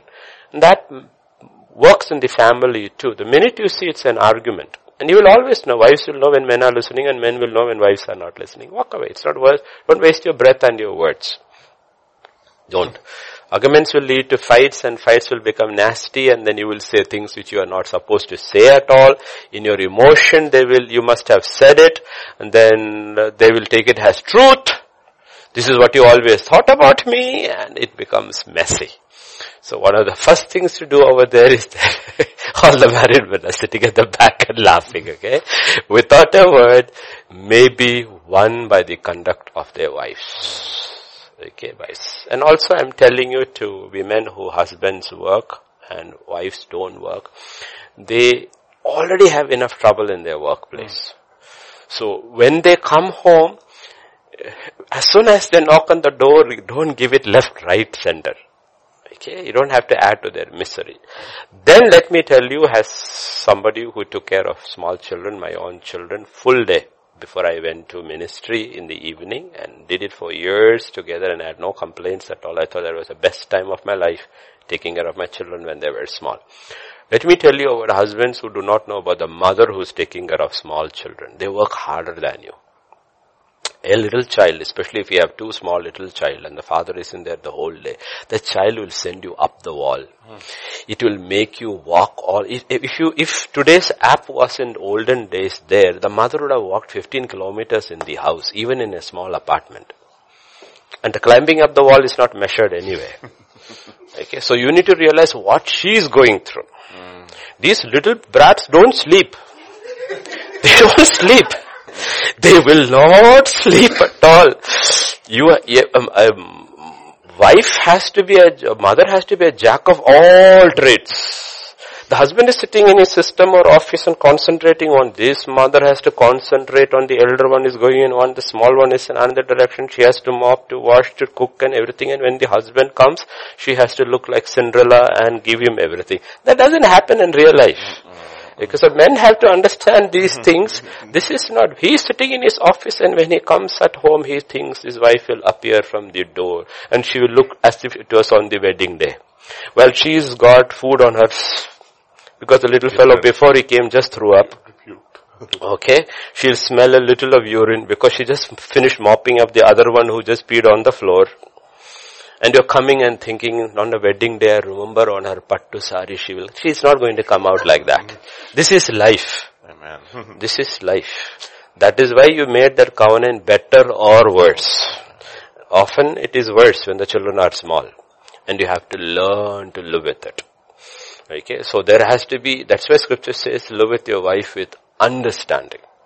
Understanding, no? And wives have to understand he's had a bad day. Okay, bad day. And so don't give him the entire history of what happened the day when he comes in. Husbands have to realize she might have had a worse day. So you need to look in and realize, take a look at it and says, okay, it's not good. So you need to say, okay, let me put my bag down. Let me take the little ones. You go do what you have to do. I'll take care of them for half an hour. And immediately you have become an understanding husband. You have become an understanding husband. Or you had a reasonably good day and the husband is coming, okay, he'll come now in under 15 minutes. Let me get everything ready for him. And don't mess him up and just tell him, no, the kids were so good today. I had a really nice time. You have to change the atmosphere. Everything matters. It's the atmosphere you create. If the atmosphere is happy, house is heaven. If atmosphere is miserable, the closest to hell is the home. And honestly, it is in the hands of the woman to create the atmosphere. Create. That's why the Bible always says the wise woman builds her home. It never talks about the husband. It talks about the wife. So you can be a wise wife. Shut your mouth. Pray. Shut your mouth. Keep praying. And by your conduct, scripture says, he may be won over. It doesn't say he will be. Then it's a promise. He said God is not going to bend somebody's will and make him something he doesn't want to be. He says, may be won over. But the chances are high. When they observe your chaste conduct accompanied by fear, that is reverence. And let me tell you, Lord of 21st century women do not have reverence for man, for their husband. The problem is when you don't have reverence for your husband, your reverence for God is fake. It's fake. The women is God. Because if you do not have reverence for the head which is visible, how can you have reverence for the head which is invisible? Yes. Amen. No. And they don't have reverence. And do lot of stuff, no? If you come down further over there, I have to give one verse because the family thing and more important. Come further down.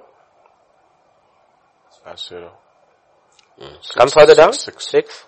Yeah, come further down. Let's leave the women aside. Come. Yeah. Look at 7. Now I want husbands to listen very carefully. Husbands likewise deal with them with understanding. Yes. Give honor to the wife. Wife deserves honor. But what kind of honor? As a weaker vessel. Understand she is emotional. When she is emotional, say something, you don't have to react. That means you are also emotional. So 2 weak vessels will make a lot of noise. She's a weaker vessel. So you are supposed to be a stronger vessel. When she is emotional, this thing and all, be calm. Don't aggravate the situation. As being heirs together of the grace of life. Why? That your prayers may not be hindered. God says, you know what? Most of the solution to life is there in the house at the family altar in prayer. But He says, your prayers are hindered because of the way you treat each other. The church may give you a certificate, oh, he's a prayer warrior, she's a prayer warrior. God says that is not true. I look at their house altar. I'm looking at the house and looking at how they are treating each other, and their prayers are not going anywhere. Because I have stopped their prayers. I'm not listening to their prayers because of how they treat each other. And God, Bible is very clear. Husbands, love your wives. Give them honor as a weaker vessel. Wives, be submissive to your own. And submission is there with everybody. It's automatic. It's not that nobody needs to be taught it, because we all know how to apply it. You look at a woman in her office and her boss is a man. Oh boy, yes sir, 3 bags full sir. She treats him with reverence, she teaches with submission, no issues at all. The minute she comes, who are you sir? So you know how to submit. The same thing is for man also. He's very kind and polite to all the female staff. Yes. But when he comes home, it's a different matter altogether. So God says, you already know what to do. You already have it in you. Why don't you just practice it? That's it. And don't aggravate the situation. Live together with understanding each other. Understand each other. Like we have to worship God with understanding. God says, live with each other with understanding and understand how God has framed. We have to understand how God has made us. Men need honor. They need reverence. They don't need all flowers and all those, I love you 15 times a day and all. They don't want. They will say, what's wrong with her? But if you send it 6 times a day, they will say, my husband loves me so much. Okay? Because men don't expect those things. But one thing they expect is they expect honor. And if they are dishonored, you can do whatever you want. You may be the best efficient wife on planet Earth. But if they feel they are dishonored, they will not appreciate you. They will not appreciate you. That's the way, because God made man that way. And you can't blame it. God made man that way. And the same way it is the other side for the woman. She wants to be loved. She wants to be loved. She doesn't want so much honor and all. She wants to be loved. She needs a little flattery and all that stuff and all she needs. Because that's a weaker vessel. Shisha ke bartan hai wo. Shisha ke bartan. She's a shisha ke bartan. Okay, so handle it with care. So I always, when I counsel young couples, I always tell you and I don't need all this stuff. Let them go shopping once a month and buy some clothes. Let them. Don't treat them like us. We don't want all women looking like men. How boring this world will be. No? We don't want them like that. Say, honey, why haven't you bought anything this month? Go buy. Only thing don't buy for me. Don't treat me like I don't need dresses. I don't need all this stuff. I am fine with what I have, but your need is different. The problem is many men treat their wife like they treat themselves. And they feel, I'm very good to my wife. I said, no, you are not. You are not. You buy a pair of trousers once a year, and you think she needs a churidar once a year. No, God did not make her that way. He did not make her that way. He made her completely different. You're more like a cactus, she's more like a flower. Now you want to make her into a cactus. Imagine a world full of cactus. So people have to understand how you deal it. Young couples have to understand how it is. But give them a credit card with a limit on it. Be wise. Okay? Like I tell my wife, I'll give you my card, but I'll keep the pin with me. When you reach over there, I'll tell you what the pin is. Okay, so be wise. Okay, and we love you, we'll come back tomorrow, but we're dealing with issues of life.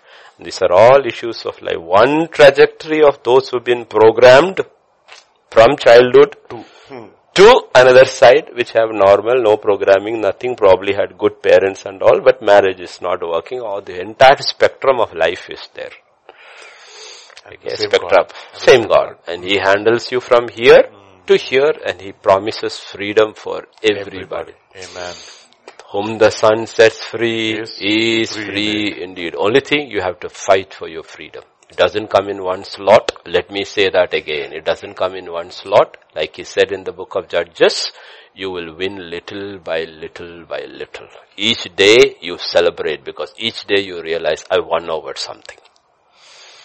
That is a victory, the celebration of victory. In one day, if you won everything, then you would. That's what Solomon went down, because he had no battles to fight, because his father fought all the battles for him. He didn't even have to struggle to build the temple. He got everything he needed to. He didn't even have to pray and meditate to get the plans of the temple. That also his father got for him. So this guy had nothing to do. So he went down the road, because you need battles to fight. Amen. And every day is a celebration. The Bible tells you Christ Jesus takes you in triumph every day. So he rejoices as the captain of the host. We rejoice, hey, I won a battle today. And tomorrow will be another battle. You know? Yet, there is absolute total deliverance promised in the word of God. Amen. One day, those who are just will be made perfect. And we are on that journey. Amen. Pastor Vijay, could you please close in prayer? Yes. Father, we just thank you once again for this evening. Thank you, Lord, for, Father, so many questions, O Lord, that were answered. And I pray, Father, that you only know, Father, what people are going through. We are only able to speak at only a certain level. And I pray, Father, that, Lord, you'll be able to take these answers, and, Lord, you'll be able to work into the hearts, work them into the hearts of the people, and that you will draw deliverance into their lives. Touch every one of them. Let them all know, Father, that you are their Father. That we worship a heavenly Father. And we have a God and an elder brother who's touched by the feelings of our infirmities, was tempted in all areas, and he did not sin. And therefore he's a merciful high priest who can empathize with all our weaknesses. Thank you, Father. Thank you, Father, for those assurances. And I pray, Father, that you would bless this time that you've given to us. And Lord, even as we continue to meditate upon your word and seek your face and understand the issues of life, you will direct our paths one step at a time and enable us not to trust in our own self and lean not to our own understanding. In all our ways, enable us to acknowledge you, and you will direct our paths. Thank you, Father, once again for this opportunity that you're given to us. And even as we rest tonight, grant us a good night's rest. Another day, Lord, so that, Lord, we can understand your will and walk closer with you. We thank you, we praise you. For in Jesus' name we pray. Amen. Amen.